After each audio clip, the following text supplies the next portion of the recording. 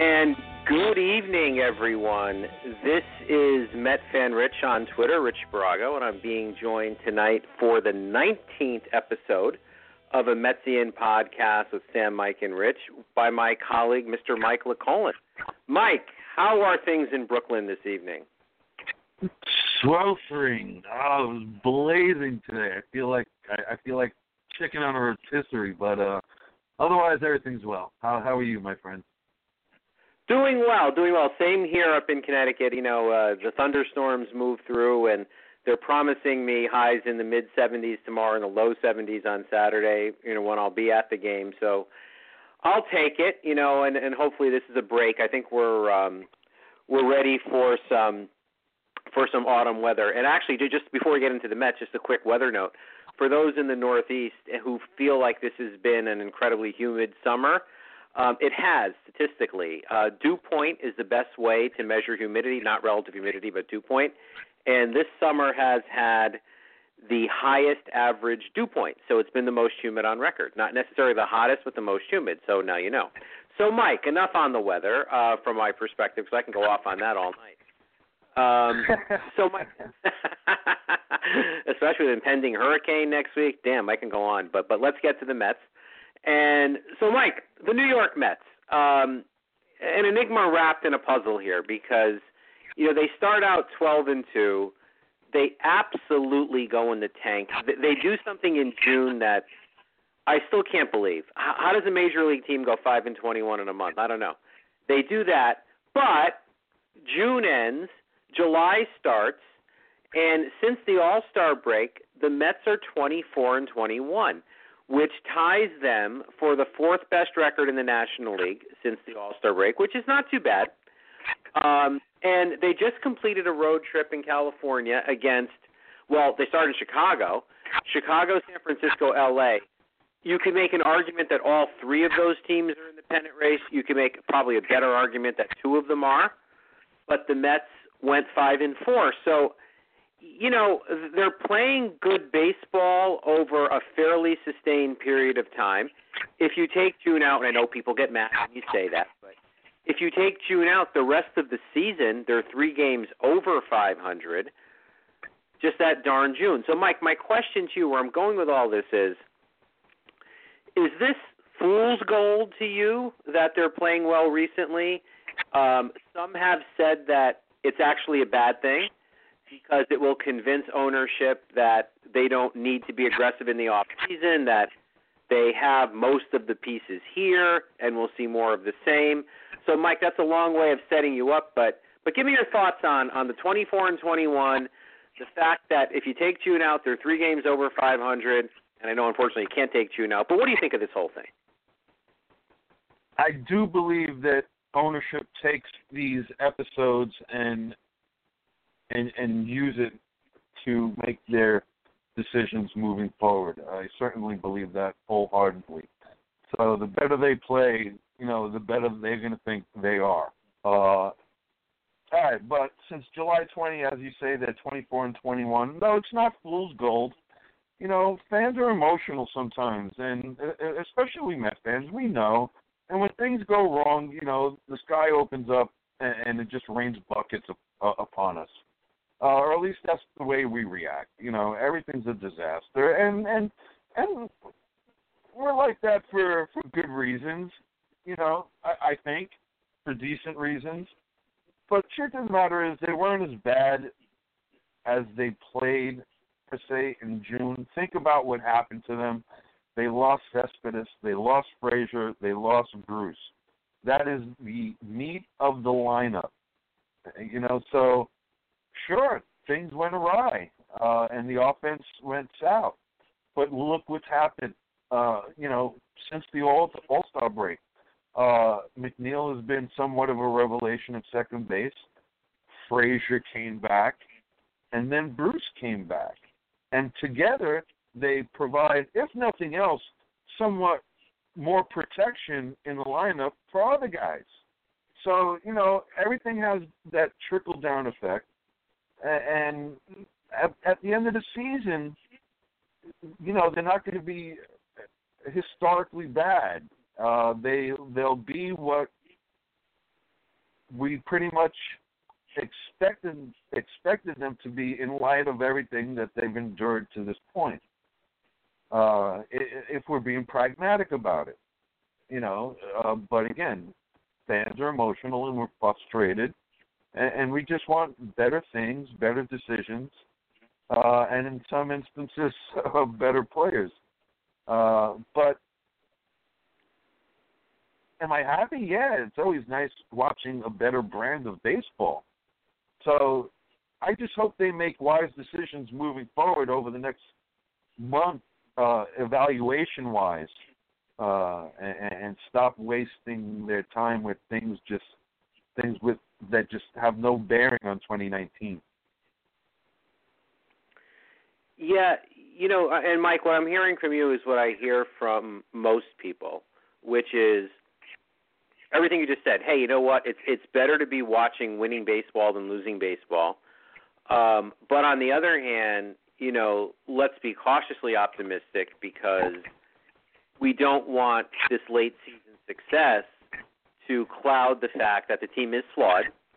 The team needs, pieces. One could argue how many pieces, but the team does need pieces, and we don't want to let, basically mask the pain here with some good play. So I think I'll take it as, you like what you're seeing, but you don't want to let it get in the way of good baseball decisions that need to be made. And I think that's right. So queuing off of that, Mike, if I had to ask you, all right, so they're playing better, some level of optimism. What specifically about this team makes you optimistic, and what are you looking forward to for 2019 from the guys who are here? The pitching is obviously stepping up. They're pitching the way we hoped they would. In a sense, I guess. We have a couple of guys in the starting rotation.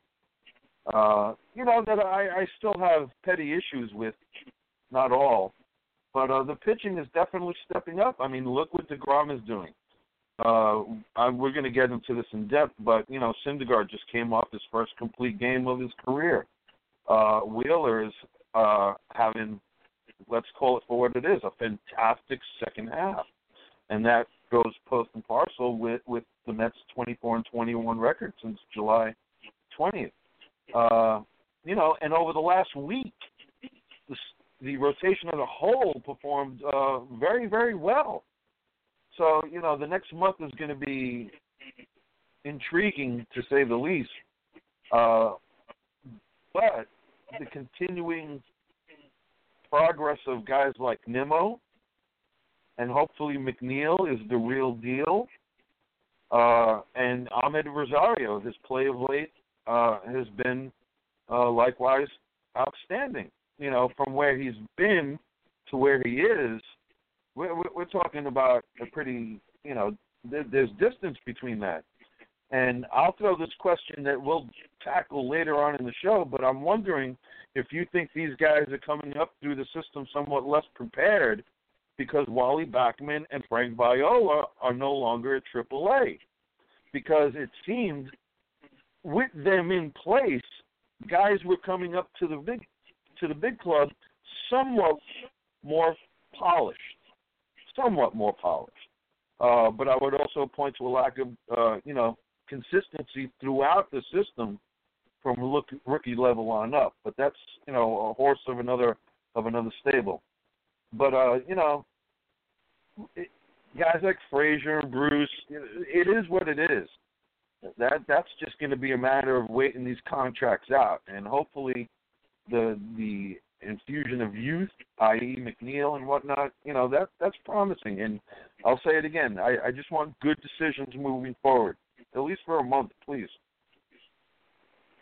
Yeah, I find it hard to add much to what you said. As I watch them, the pitching has been, there was a point, I believe, on Tuesday, before the game Tuesday, that the Mets had the best ERA the last time through the rotation in Major League Baseball, the best starters ERA.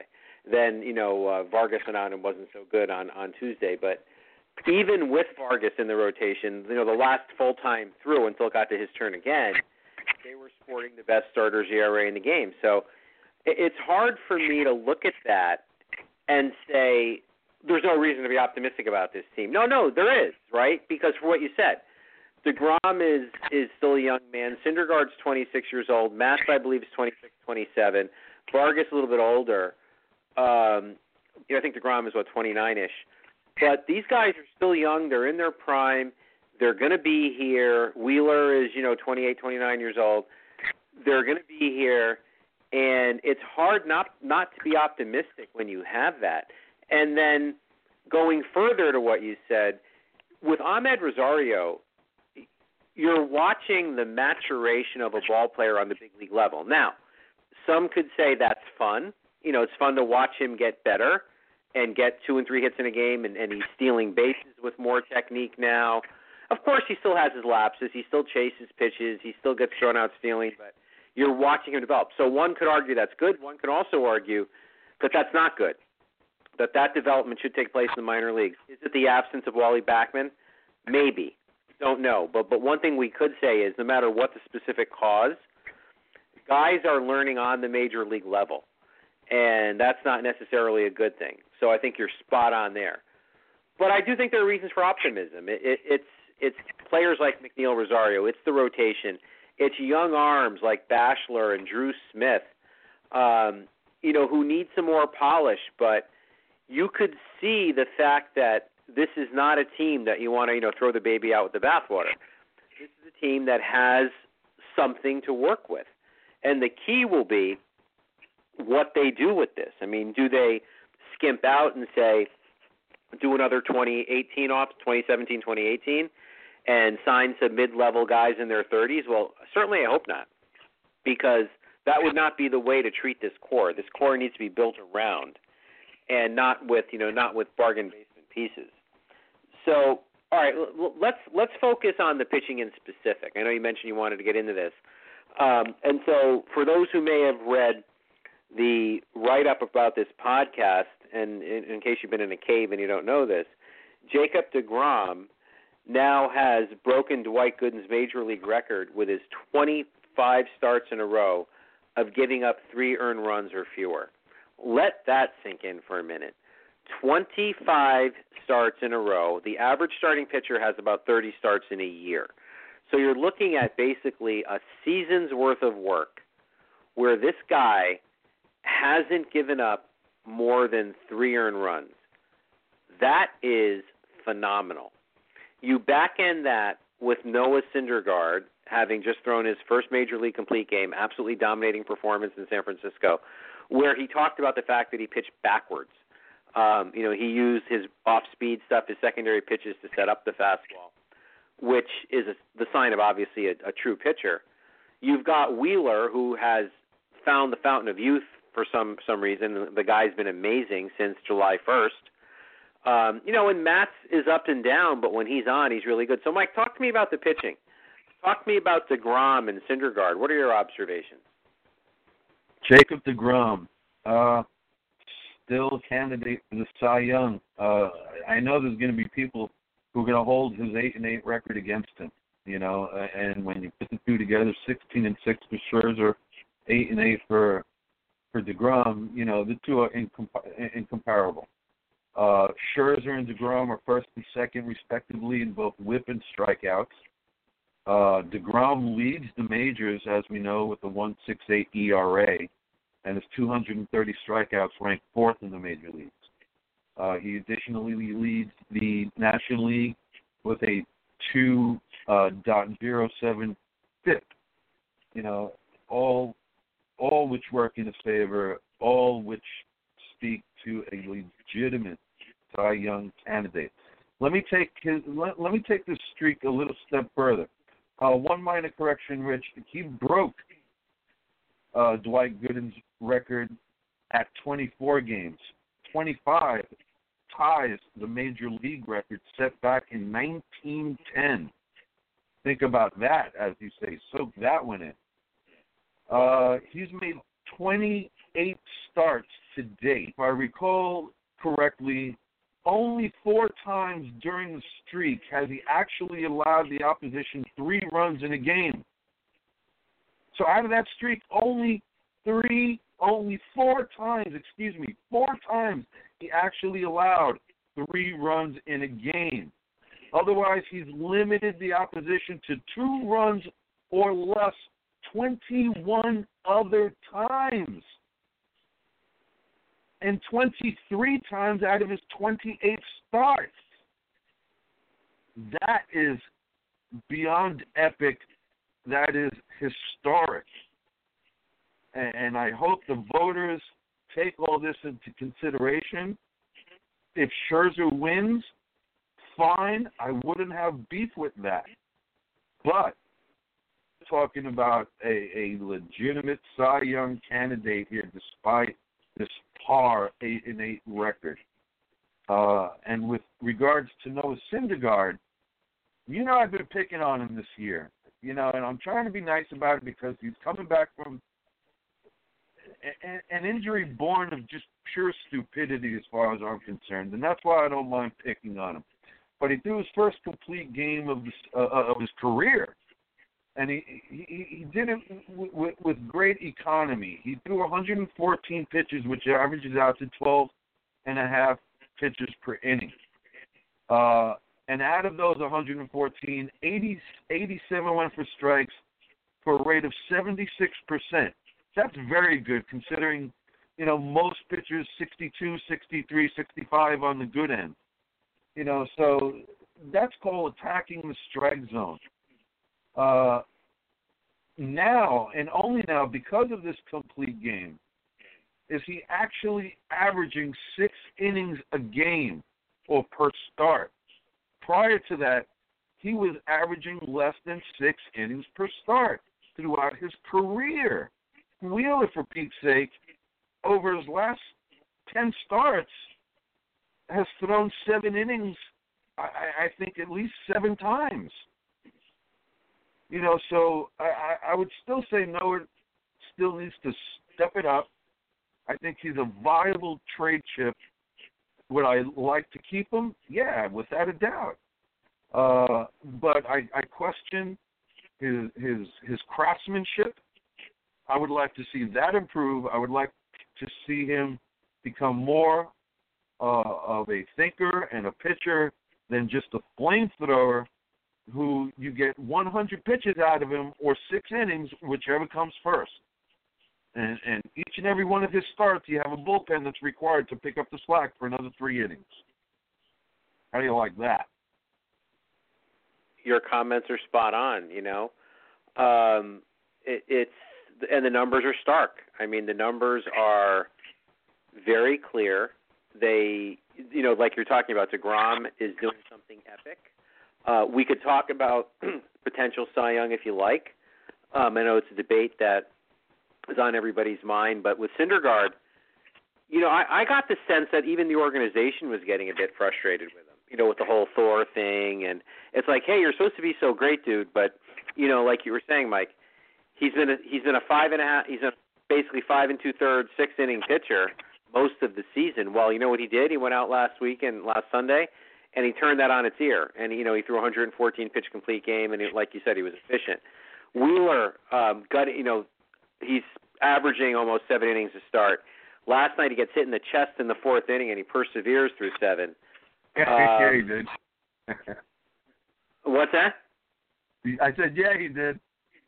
He certainly did, and to a point where it hurt so badly that he had to get an X-ray and he had to get a CAT scan. But the guy still pitched 3 more innings, and I don't know. I don't know what's happened to this guy, but I'll take it, whatever it is. Yeah, without a doubt, I don't want to see anything happen to him. Not at this point. Not after everything that he's been through. I think he's starting to finally realize the potential that came along with him in that trade with San Francisco. I just want to correct myself. Over his last 10 starts, he's pitched 7 innings or more because on August 14th he pitched 7 2/3. 8 games, just 2 out of his last 10 starts failed to go 7 innings. Amazing. 2 out of his really 10 starts. I don't know what I said, but 2 out of his last 10 starts failed to go 7 innings.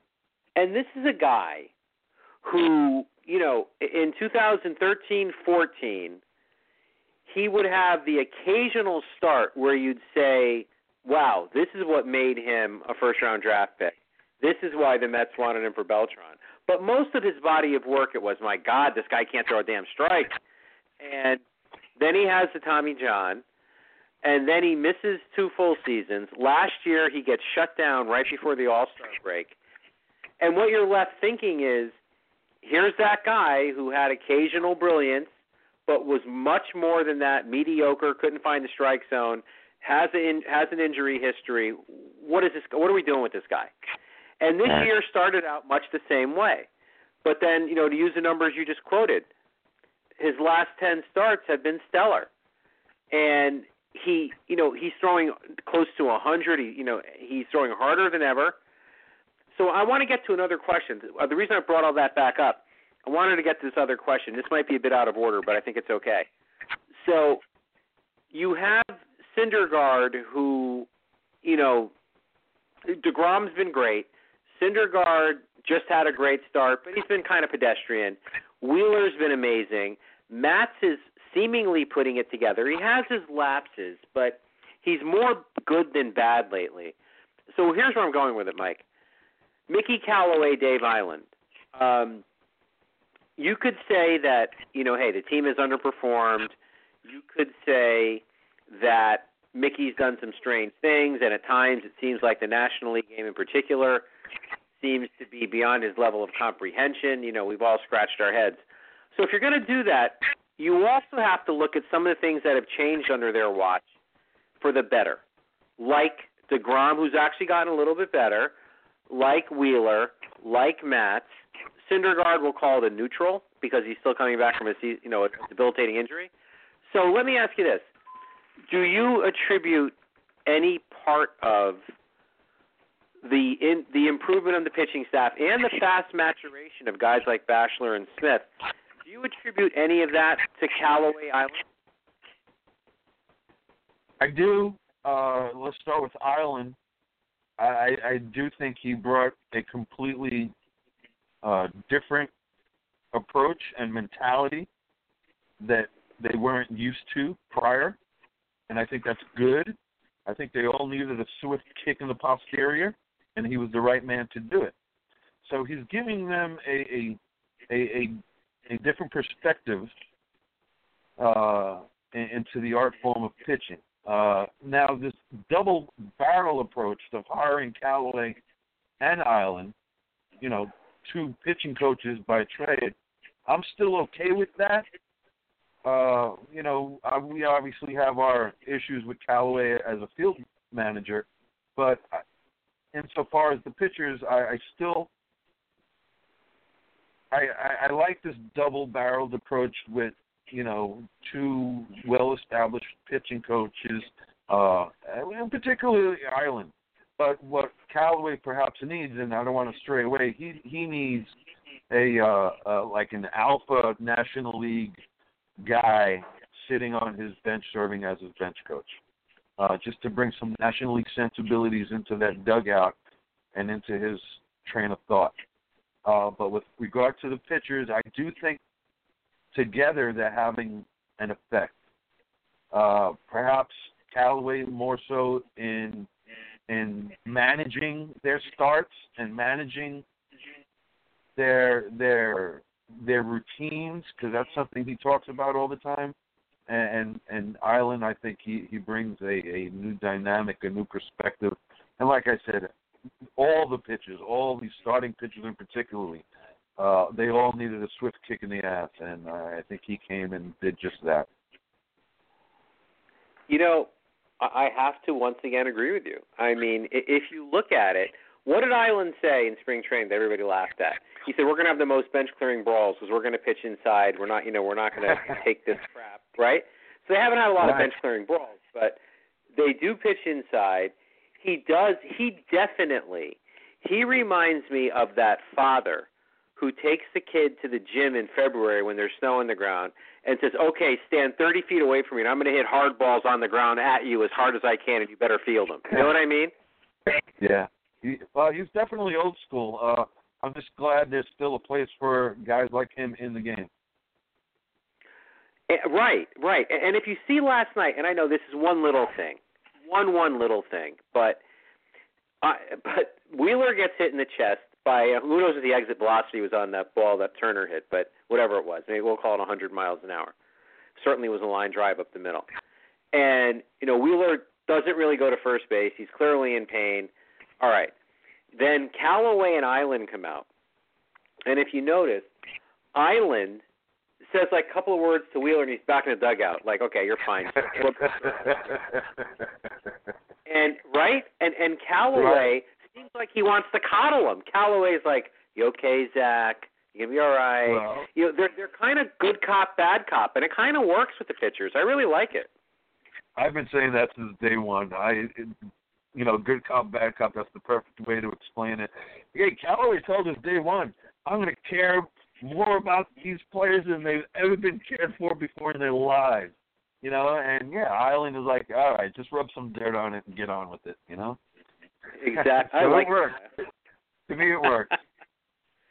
It works. It really does. And so that's my take on it. My take on it is, and I'll ask you yours, but I think it's pretty obvious that Callaway's coming back and Island's coming back. I think, that the reports are overwhelming in that regard. But on merit, I'm going to ask you your thoughts. I'll give you my thoughts on merit. Yes, I think it's clear that the National League game seems to be a little bit tough for Mickey at this point. I do think the best remedy for that is to get him like a Larry Boa. Can you imagine like having a Larry Boa as a bench coach, a guy who spent his whole life in the National League, other than stint with the Yankees, but as a player in the National League? So get him a good National League bench coach. The stuff that went wrong, you identified it earlier, Mike. In June, what went wrong was they lost Cespedes, they lost Bruce, they lost Frazier. The stuff that went wrong, it really isn't Mickey's fault. And the stuff he's done well, the game is 80% pitching, all the cliches are. He's made the pitching better. Lugo has been great. Gesellman, which we're going to talk about the bullpen in a minute, but Gesellman has become a major league closer. These are all really good things that happen with the pitching staff on their watch. So on merit, taking money aside, because you all know that factors in for the Mets, on merit, I do think I would bring these guys back. What do you think? I agree. Mickey Callaway deserves to come back. I don't believe in hiring managers to fire, and firing them 1 year later. Give him his fair shot. That being said, and I'm going to digress here for just a little bit. That being said, what I don't appreciate, I'll point to these 3 Newsday articles one more time. Last year, we learned in an article, Newsday said that Fred Wilpon was protecting Terry Collins. A month later, Newsday reported that Mickey Callaway had become the number 1 candidate to replace Collins after a very, very lengthy lunch with Fred Wilpon. And then, I don't know, maybe 2 months ago at this point, a Newsday again, I'm going for the trifecta with these 3 articles, reported that regardless of the next general manager or executive for that matter, Mickey Callaway will be back. So to me, those are 3 instances of meddling, and that's why this is a digression.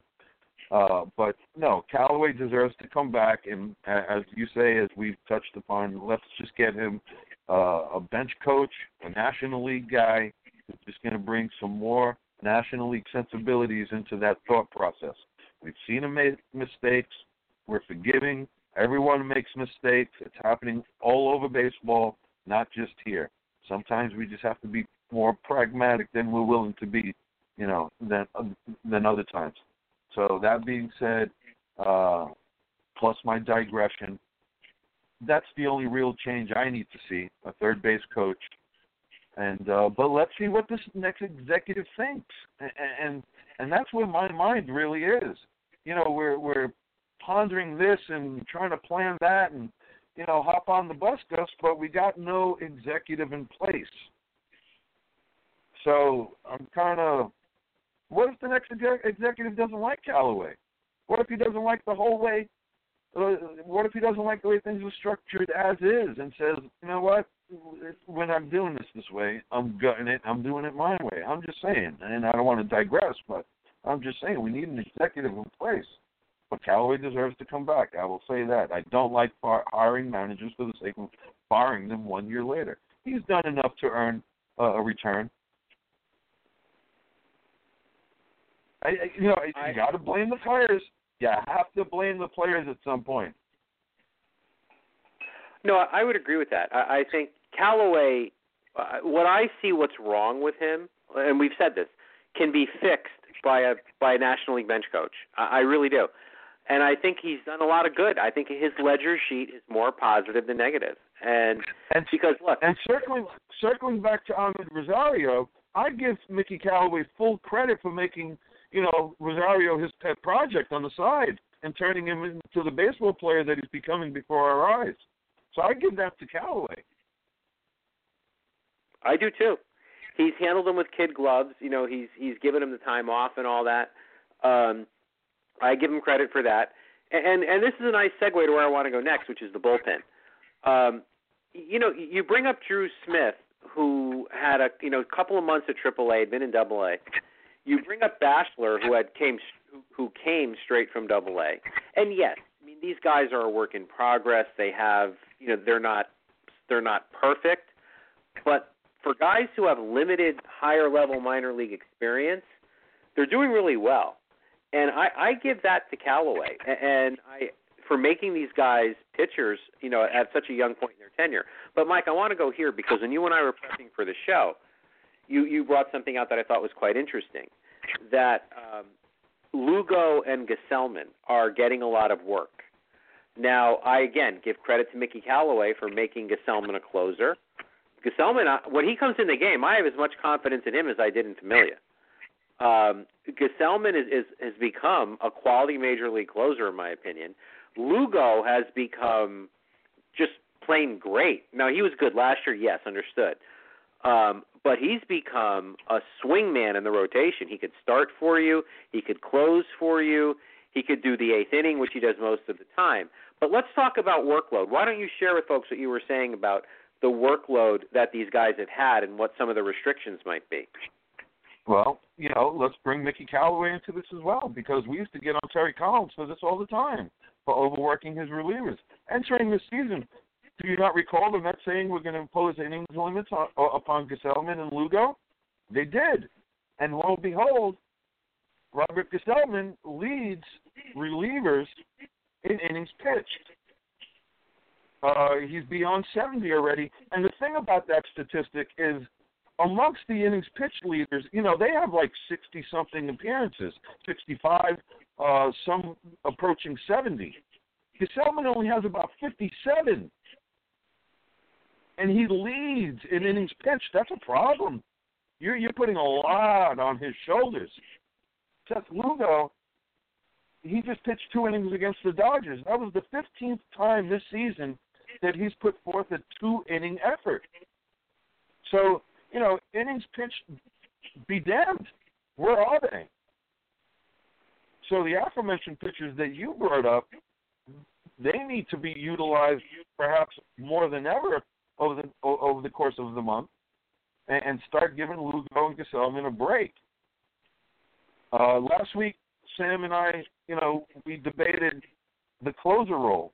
We just put it out there. Are you satisfied with Gesellman as a closer, and would you leave him in that position moving forward? Sam was all for it. I'm against it. I want him out of that role. He's doing well. And I agree with you. When he comes into the game, I'm feeling good about it. But I just want him out of that role. I want the Mets to seek out, an alternative for closer. I want Gesellman back in the bullpen. But I'm open to that. I'm open to his future, the plan for him moving forward. Lugo, as you say, he's serving his role perfectly, and I wouldn't touch a thing. I wouldn't change anything. A spot starter, long reliever, short reliever, swingman, you name it, he's doing it. And this is indeed a comeback season for him because last year didn't go so well for him. So, Mickey Callaway, again, is he doing a good job? Is he doing a bad job? Well, Terry Collins did the same thing. How many arms did he abuse? And lo and behold, Callaway is doing it to Lugo and Gesellman. Just saying. Good point. And so what does that mean? I mean, so does that mean that, well, they're going to be have the holy crap moment and say we've used these guys a lot and we have to back off, and so we're shutting them down, as of Tuesday? I mean, or throwing that out there. Or do they start limiting their workload quite a bit, to no more than an inning every other day? Or do you think they're going to be like, hey, look, these are young, strong guys. We, we need them in the roles they're doing. They seem fine, and so innings limit be damned. What do you think they're going to do? You know what? I can't put my finger on the day, but Mickey Callaway has made the switch. I just can't pinpoint when. For most of the season, let's face it, he's a rookie manager, and a lot of what he did or does is out of desperation in a losing situation. And probably more often than not, that dictated a move here and a move there. I think he's made the switch, and he's more comfortable in his skin with regard to managing players and managing time and managing injuries and managing the media. I think he's just more at ease in the position in a big city, not in Cleveland, and that's when you start to think a little bit more pragmatically as opposed to out of desperation. Like I said, I can't pinpoint exactly when he made the switch, but I do, in fact, believe he made the switch. And now somebody's in his ear as well, perhaps Island, and one faction of this three-headed monster have said, all right, let's back off on these guys, because I think for a time over the summer, part of that workload can be explained away by desperation and hopes for, righting the ship for the season, which we obviously know didn't happen. Different circumstances spawn different reasons for doing things. So, in the last 23 games, would your approach be to really limit their innings, or do you think it's okay to just run them out there? I would just ensure they have sufficient time between appearances. There's no desperation left in the season for them to overuse them, tax them, abuse them. You pick the word. So just, Matt, you don't have to shut them down, but you can certainly cool them down, as they say. I think that's what I would do, because I see no need to shut them down, but I like your term, cool them down. I think they need work. Mickey talks about that all the time, that players, especially pitchers, need regular work on a regular schedule. So let these guys pitch.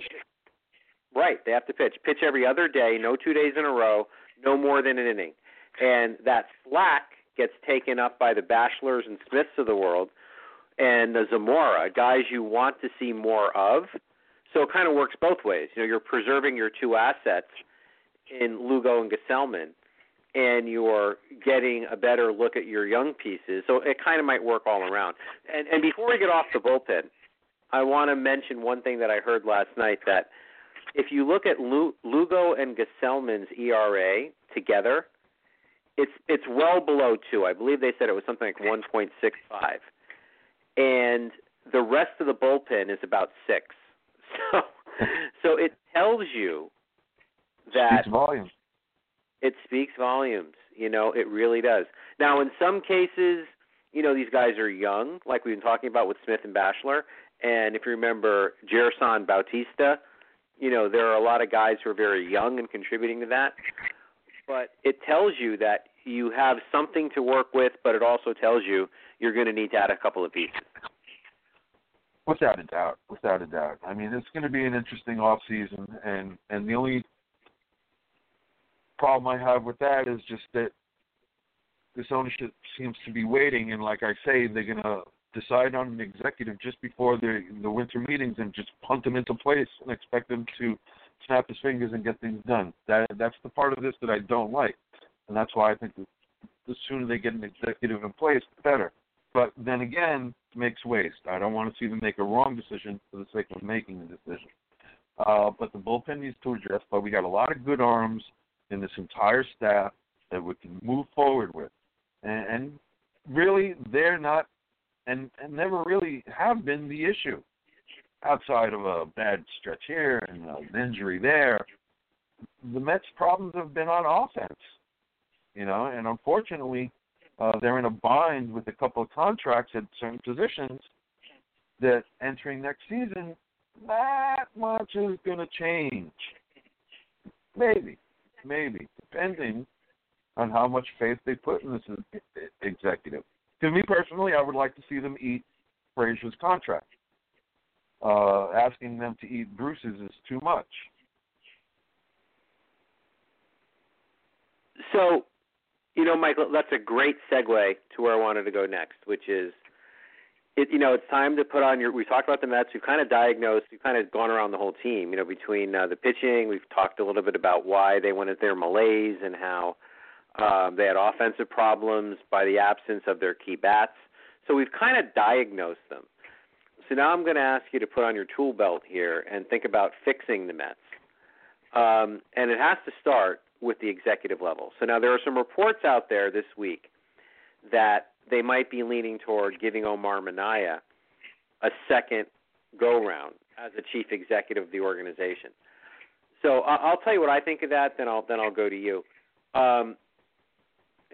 It always puzzles me when you go back like that. Omar was let go for a reason. He did bring them the 2006 season, yes.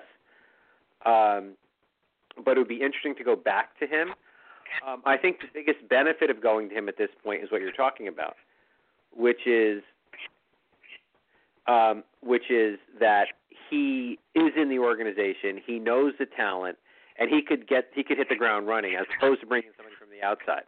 So that would be a benefit of going with Omar. Again, it'll be a bit ponderous, as you say, to go back to an executive who was here, then was gone, and now is back, to make him the chief in charge again.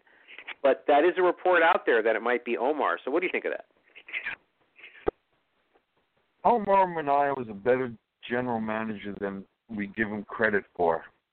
That whole media fiasco with Tony Bernazard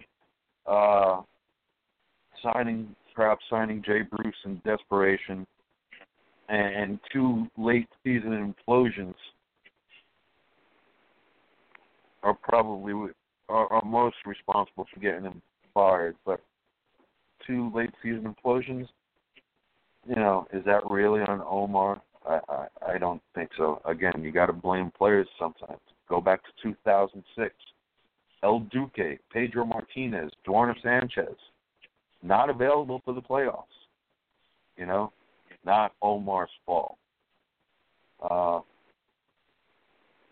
those guys that he brought in, all older, established players, veterans, I understand what his plan was. All those contracts were timed to expire as the new crop of players was due to come up. And that's exactly what happened. It's only that the Madoff implosion really just, that ruined everything, including Omar's plan. That, the onus was put on the disaster that was because of the Madoff implosion, et cetera, and then you had that Bernazard fiasco, and that's why Omar got fired, because of perception. But the fact of the matter is that I understood his plan, and his plan was sound. All those guys were set to expire. All the new guys were set to come up in unison, which they pretty much did. And we call that the rebuilding years under Sandy Alderson. But when, in fact, they were Omar Minaya's players. I don't think he wants to be the GM again. I think he's already said that publicly. But what I would be open to, actually I might even dare say I'm in favor of, is him being the team president. Because it seems like Omar Minaya is the only person both Fred and Jeff trust. Out of the 8 billion people on this planet, they only trust Omar Minaya. So make him your team president. And then let him hire a general manager and have that general manager report to Omar Minaya. This way, the general manager and ownership are separated. We will finally have a buffer. And perhaps that'll solve this issue of meddling, because they're their worst enemies. And maybe we'll get somewhere. Minaya has a good baseball mind. So I wouldn't mind including him in the operation. I just don't think he wants to be general manager. I don't know if I want to revisit that again. I'm a forward-thinking man. I'm kind of like been there, done that. But I'm more than happy to have him serve as a president and be the buffer between ownership and the general manager in baseball operations. And then moving forward, you need unison from, instructional league, rookie league, all the way on up. It needs to be one standing operating procedure. Everyone needs to be on the same page of music. This is how we do things. This is the way it's done. This way all players, all positions become interchangeable mentally. Maybe not physically, but at least mentally, everyone's on the same page. And that's a fundamental and philosophical, idealism for a minor league system. But you need a baseball man to implement that. Now father and son are at odds because Fred wants to hire an old-school scout-minded person as the next general manager, and Jeff wants to jump on the new era of analytics and things of that nature. So father and son can't even agree. So take it out of their hands. Make Minaya the team president and let him run this operation, because they trust him, and he in turn will satisfy all the Wilpon's needs, wants, and necessities. Will they be willing to relinquish that kind of, role, power? I don't know. But until they do, I think this is our lot in life. The occasional playoff team, the occasional winning season or 2 or 3. But you look back since 2002/2003 when they took over sole ownership, we have a losing record. In fact, their record speaks for itself. Well,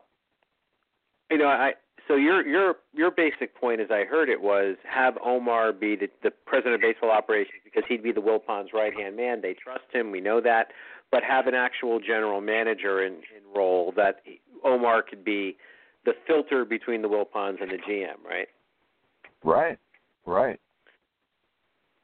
Hard to argue that. It really is. There's a lot of sense there, and maybe that is the plan. Now, if that is the plan, to have him then ultimately hire a GM, it gets us right back to our previous point of what the hell are you waiting for? It's... Let me ask you this way, Rich. What qualified, what good, what executive out there would come to the Mets with preconditions? You understand what I'm saying? What is this going to be a person who will turn to ownership and say, no, your ideas are bad, and if you don't let me run it my way, I'm not taking this job. You understand? That's why we need a separation of ownership and baseball operations.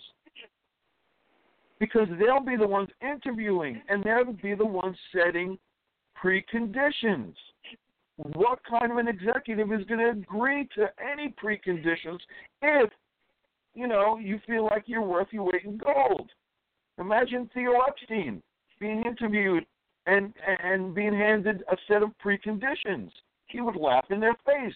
That's my point. So what guy are they going to interview? What type of person are they going to interview? Are they going to actively seek a yes man? Or are they going to actively seek someone who has a backbone who will potentially tell them, you're a jerk, get out of the way, and let me do it my way?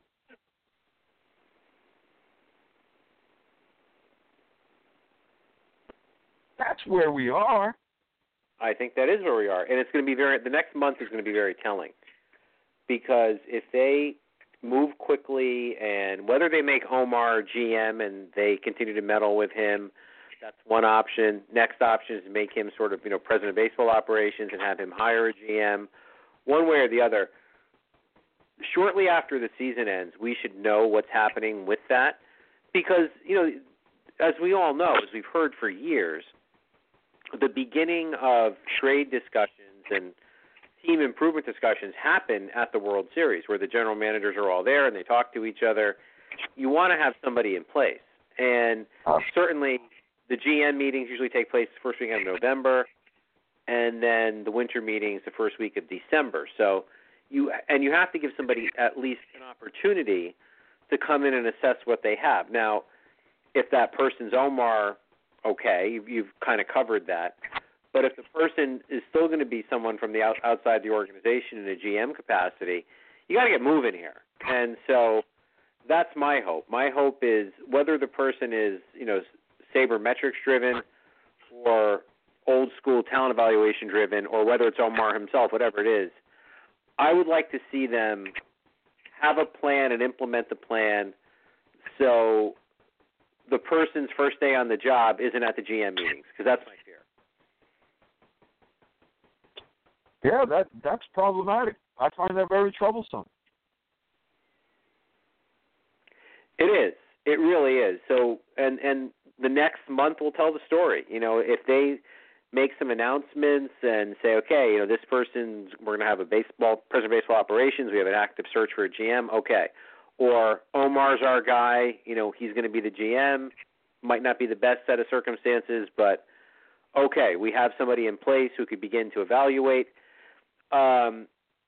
It's just something's got to happen. I logically think they're going to do something well before the winter meetings for all the reasons we've outlined, but they are the Mets, and I worry that they might not, and that person might not have adequate time to prepare and get familiar with the assets that he has. So, all right, so we've talked about the 2018 Mets a lot.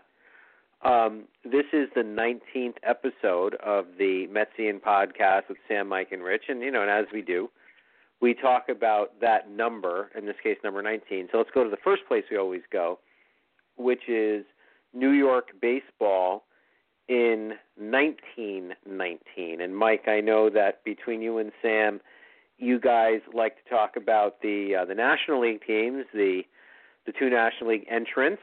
So why don't you take us through what the National League looked like in 1919? Well, actually, there wasn't a whole lot going on. The Dodgers were only 69 and 71. They came in fifth, and the Giants were 71 and 53. They came in second behind the Reds. Obviously, the big story of this season was the Black Sox scandal, but that's obviously in the past tense because the season was played and the World Series was played, and, all that was disclosed after the fact. But nonetheless, people suspected it, and why not? Gambling was rampant in baseball since its birth. So this was nothing new. And, sometimes in revisionist history, I find it somewhat laughable that, the righteous were like, this is, and we're freaking out and breaking out in rashes. No. They were never able to police it.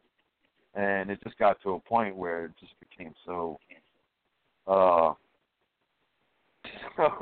I'm lacking a word, so I guess I don't know what the word to use.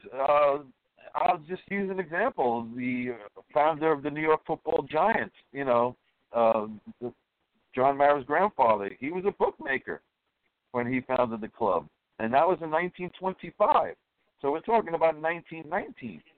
And lately I've been delving into the history of the pioneer era, like the 1845 through 1870, and the first 5 years of professionalism. And gambling was as a part of baseball as green grass and ash bats and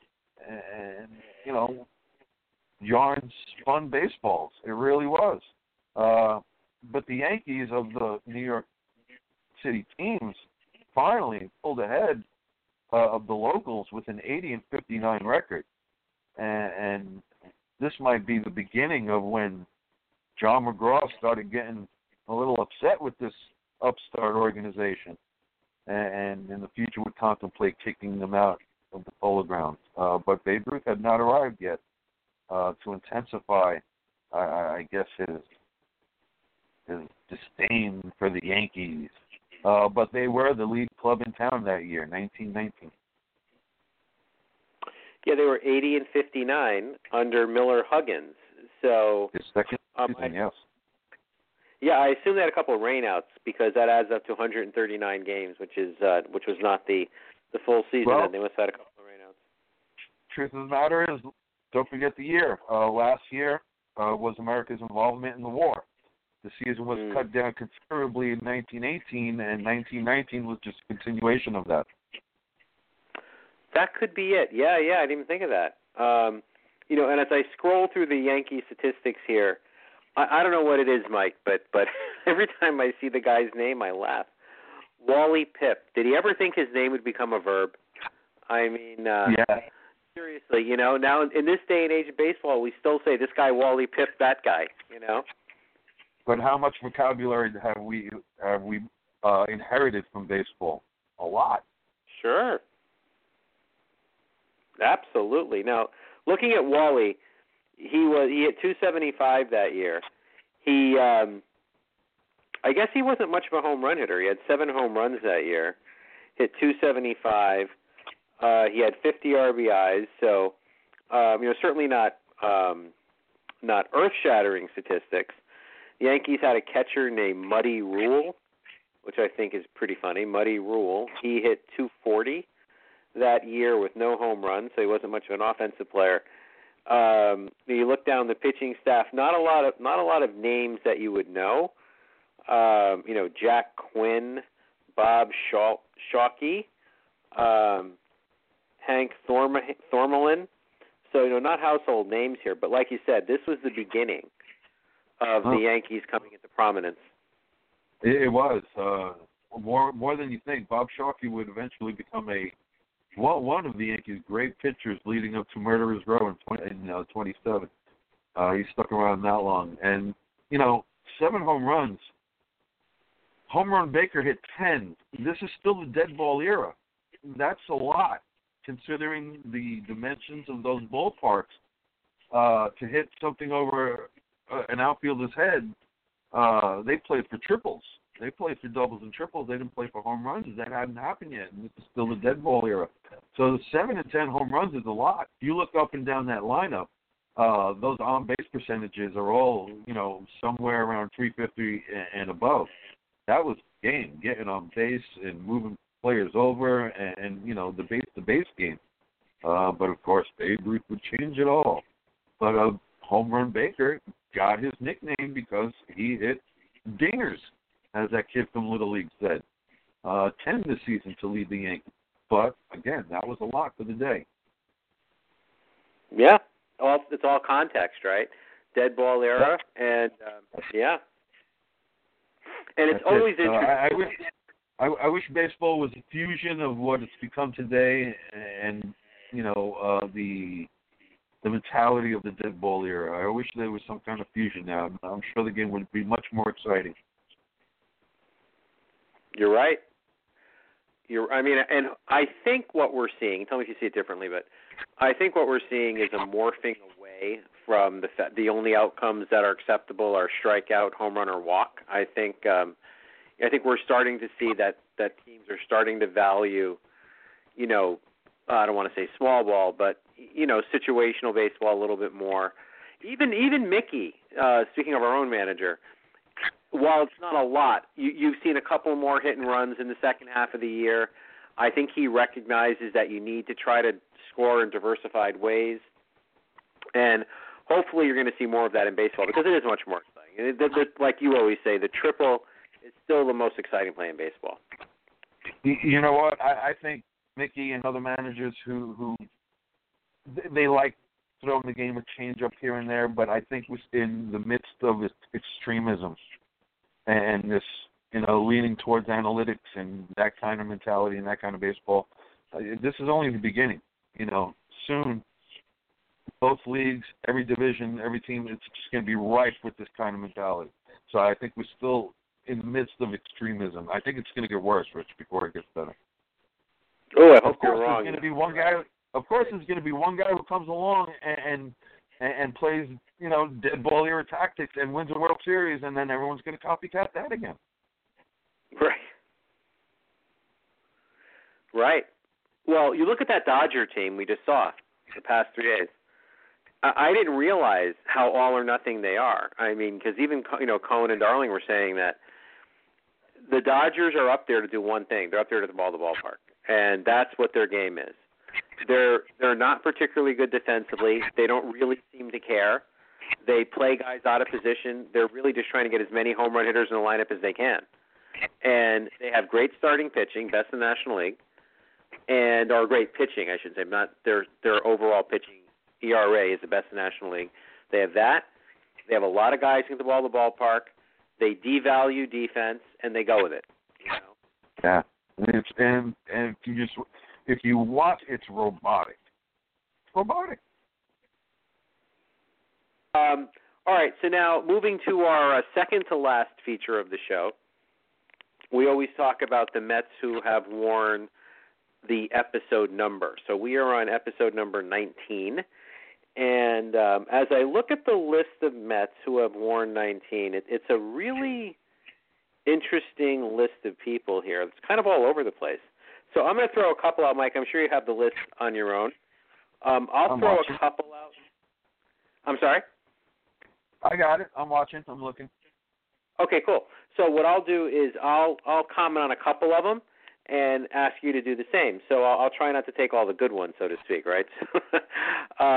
So the first one that jumps out to me is the first Met to ever wear 19, which is Ken McKenzie in 1962. And I wasn't born then, but I've heard the story, which I find hysterical, that Ken McKenzie went to Yale. And when the Mets were struggling in 1962, he was about to get a start, and supposedly Casey Stengel went up to him and said, "Kenny, you went to Yale, right?" And McKenzie said, "Yeah." And he goes, "All right, go out there and pitch against them like they was the Harvards." I think that's hysterical, and we've heard that story 1,000 times, and I think it's great. So that's Ken McKenzie. Moving on, I'm going to leave a couple of the other ones for you to comment on. So I have to talk about Anthony Young. Anthony Young, of course, has that infamous record for most starts without a win, and he's one of those guys who pitched well enough to lose all the time. And he had that incredible run in 1993 where he just could not get a win. So Anthony Young is infamous in Mets history. I'd like to comment on Ryan Church. The Mets traded their supposedly young stud Lastings Millage for Ryan Church after the 2007 season. And I always liked Ryan Church, you know. Very solid player, had some power, excellent outfielder with a great arm. And when we think about Ryan Church, though, we don't think about one thing.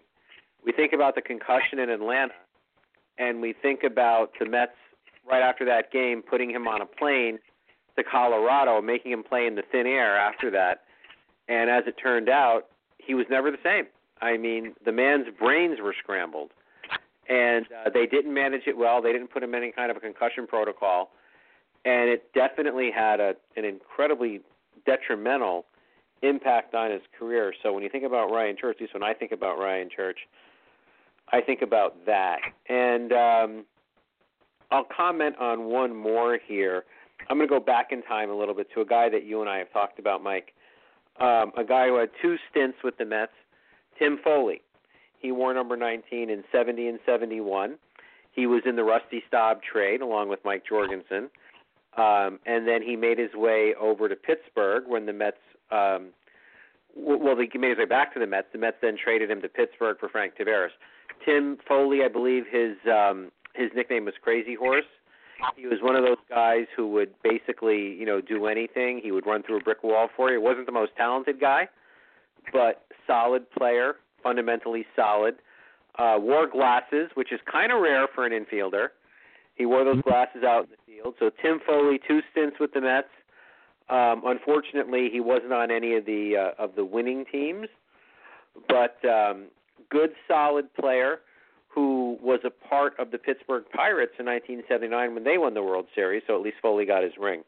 So, Mike, number 19, talk about a few guys. Tim Foley was one guy I was never able to warm up to. Him nor Ron Gardenhire, who's on this list. 2 players I just was never able to warm up to. I can't explain it, and I'm not about to now. And who did you mention here previously? I wanted to say something. For whatever reason, my page froze, and I'm all out of whack. I mentioned Anthony Young, Ken McKenzie. Yeah, Anthony Young. He was such a nice guy. I hated to see him go through that. He was such a nice guy. He really was. He was. Throughout that whole time, he maintains his composure. And oh man, that sucked. How can you say it otherwise? Jay Bruce is obviously the present wearer of number 19.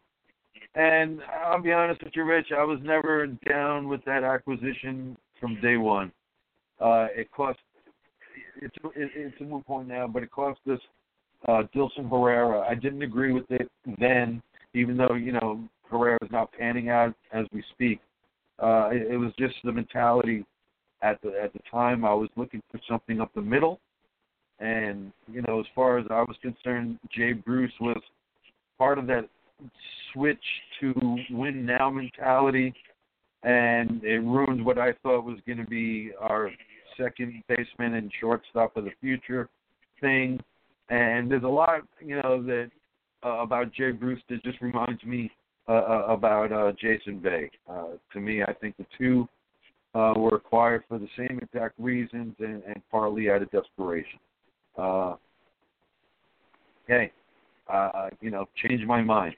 That's all I can say. Ryan Church has become a moment in time. Every time something goes wrong, injury-wise, we always point, ever since Ryan Church, right? We always point to that moment when Ryan Church had the concussion, and as you say, got put on a plane, and that was as I like to say, ponderous. There's some pedestrian minor leaguers on this list. Sandy Alomar, I shouldn't say pedestrian. Sandy Alomar, Scott Erickson, Jeff Conine, Lenny Harris, Roger Cedeno, Leo Foster. Another one of those guys, when you bought for, every Tom Seaver, there was at least 11 Leo Fosters and Tom Halls to be had. You know what I mean? Yes. But I don't hold it against them. But the obvious name on this list is Bob Ojeda. What a pro, what a vet. The perfect guy to complement the younger Dwight Gooden and Ron Darling and Sid Fernandez and even, Rick Aguilera. A perfect veteran for that situation, for that rotation. Sorely needed. Had the best season of that rotation in '86. Didn't need Carter. The other pitchers needed Gary Carter. Bob Ojeda did not need Gary Carter to be Bob Ojeda. What are your impressions of Bob Ojeda? Because you actually got to see him more than I did.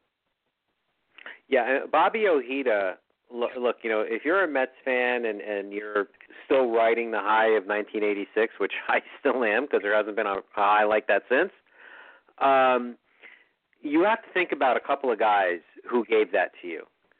And those guys, you could never have a bad word to say about Gary Carter for keeping that Game 6 going. Keith Hernandez, who got the hit in Game 7 to really change momentum. Sid Fernandez, we all know what he did in shutting down the Red Sox after Darling didn't have a good start. But how about Bobby Ojeda? How about being down 2-0 at Shea, going to Fenway, down 2 games? Bobby Ojeda goes in there, a left-hander with that wall and the whole thing, and shuts his former team down. Then in Game 6, what does Bobby Ojeda do? He comes back to Shea with the Mets down 3-2, and he gives you an excellent start to give them a chance to win the ball game. So Bobby Ojeda, man, he could do no wrong in my eyes. He never could after that World Series. There's nothing that man could do that would not be great to me. And not to mention he's fantastic on the air. He really was. I miss him less now that Nelson Figueroa has gotten so good. But Bobby O, he is the man. You know what? Figgy has come a long way. He really has. I'll give you that, and I'll give him that as well. But I do miss Bobby Ojeda on the post and pre-games. He was excellent, man. He just got right to the point. And I really hung on his every word. I really did. I enjoyed him immensely. Absolutely. So, yeah, Bobby, I don't know. He was just one of those guys when the Mets picked him up. It was like, okay, here's a serviceable left-hander. We're the Mets after the 85 season. We have Ron Darling. We have Sid Fernandez, Rick Aguilera, Dwight Gooden, who was coming off one of the best seasons in Major League pitching history. What do we need this guy for? What do we need this junk-balling left-hander for? Well, I'll tell you what we need him for. We need him because he saved our ass in the 86 World Series. That's what we needed him for. And It's amazing how that worked out. With all those big names, it was Bobby O, like you said, who had statistically the best year in 86, and Bobby O, who, as far as I'm concerned, had as big of a hand as anybody in the 86 World Series win. I think he's, proof positive. There's something to be said for being a craftsman. Craftsman, Bobby Ojeda. The screwball, or whatever you wanted to call it was basically a screwball. Tug McGraw called it a screwball. Darting away from the right-handed hitters. He was unintimidated by the wall. Of course, it didn't hurt that he had played in Fenway as a Red Sox player, but he was unintimidated by the wall with the Mets' backs against the wall, being down 2-0. And he just got it done. Like you said, he was a craftsman. He wasn't really a veteran at that point, but he was a craftsman. He went out there, and he's like, okay, I have a job to do, and I'm going to do it. And he gave them the win to turn the series around. So, all right. I'm going to give one more person an honorable mention, Johnny Monell, for reasons Winter League Baseball, a couple of championships with Caguas. So I just wanted to give him some mention. I'm sure my cousin will appreciate that. Do it. No, and he's from Bronx. He's from the Bronx. Yes, he is. He's a local guy. Absolutely. And he where did he end up? He ended up in Cleveland, I think, and then the Mets got him back. I think he might be in the Mets organization right now, right? I can't answer that for sure. I'm going to try. I think he is. I think he's back in the Mets organization. All right. So with that said, we have come to the end of episode number 19 of the Metsian Podcast with Sam, Rich, and Mike. Mike, as always, it's been I'm getting all nostalgic here. It's been 5.5 years we've been doing this, and every time it's a pleasure. I want to thank you for your partnership here in the podcast. It's been great chatting baseball with you tonight. And you know what's next. We have a last word to do. So, Mike, what's your last word tonight? First, likewise, my friend. I love talking baseball with you. It's always a pleasure. My final word, pitch. Keep up this great pitching and give us something to work with heading into next year. Pitch. Right now, that's what's hot. That's what, that's Mets tradition, is pitching. So keep pitching, guys, and let's see what kind of pitching staff we can assemble out of this crop into next season. So I'll leave it at that. Nothing wrong with that. Nothing wrong with that at all. I'm going to say hope. I'm going to say that the play over the past, it's been over the past 6 weeks, but really it's been everything but June, gives you some level of hope. Now, it's not false optimism. The Braves are young and they're going to be there, and the Phillies might be there as well. I think the Nats are going to rebuild. But I think what we've seen is that there's work to do, but it's not hopeless. It's not a 5-year rebuild that seemingly is necessary. So there is some hope based on what we've seen, and I have that hope. I hope I'm not, being sold a bill of goods here, but I have that level of hope. And when the Mets say they intend to be competitive in 19, I'm okay with that. I think they can be. They have to be smart, but I think they can be. So I have some hope. And so, Mike, with that, until our next one, which would be a nice even in round number 20, we will sign off for the evening. And Mike, what is the only thing left to say at this point? Let's go Mets, baby. You got it. Let's go Mets. Mike, have a great night. Thanks for a great podcast, and good night, everybody. Let's go Mets. Good night, all.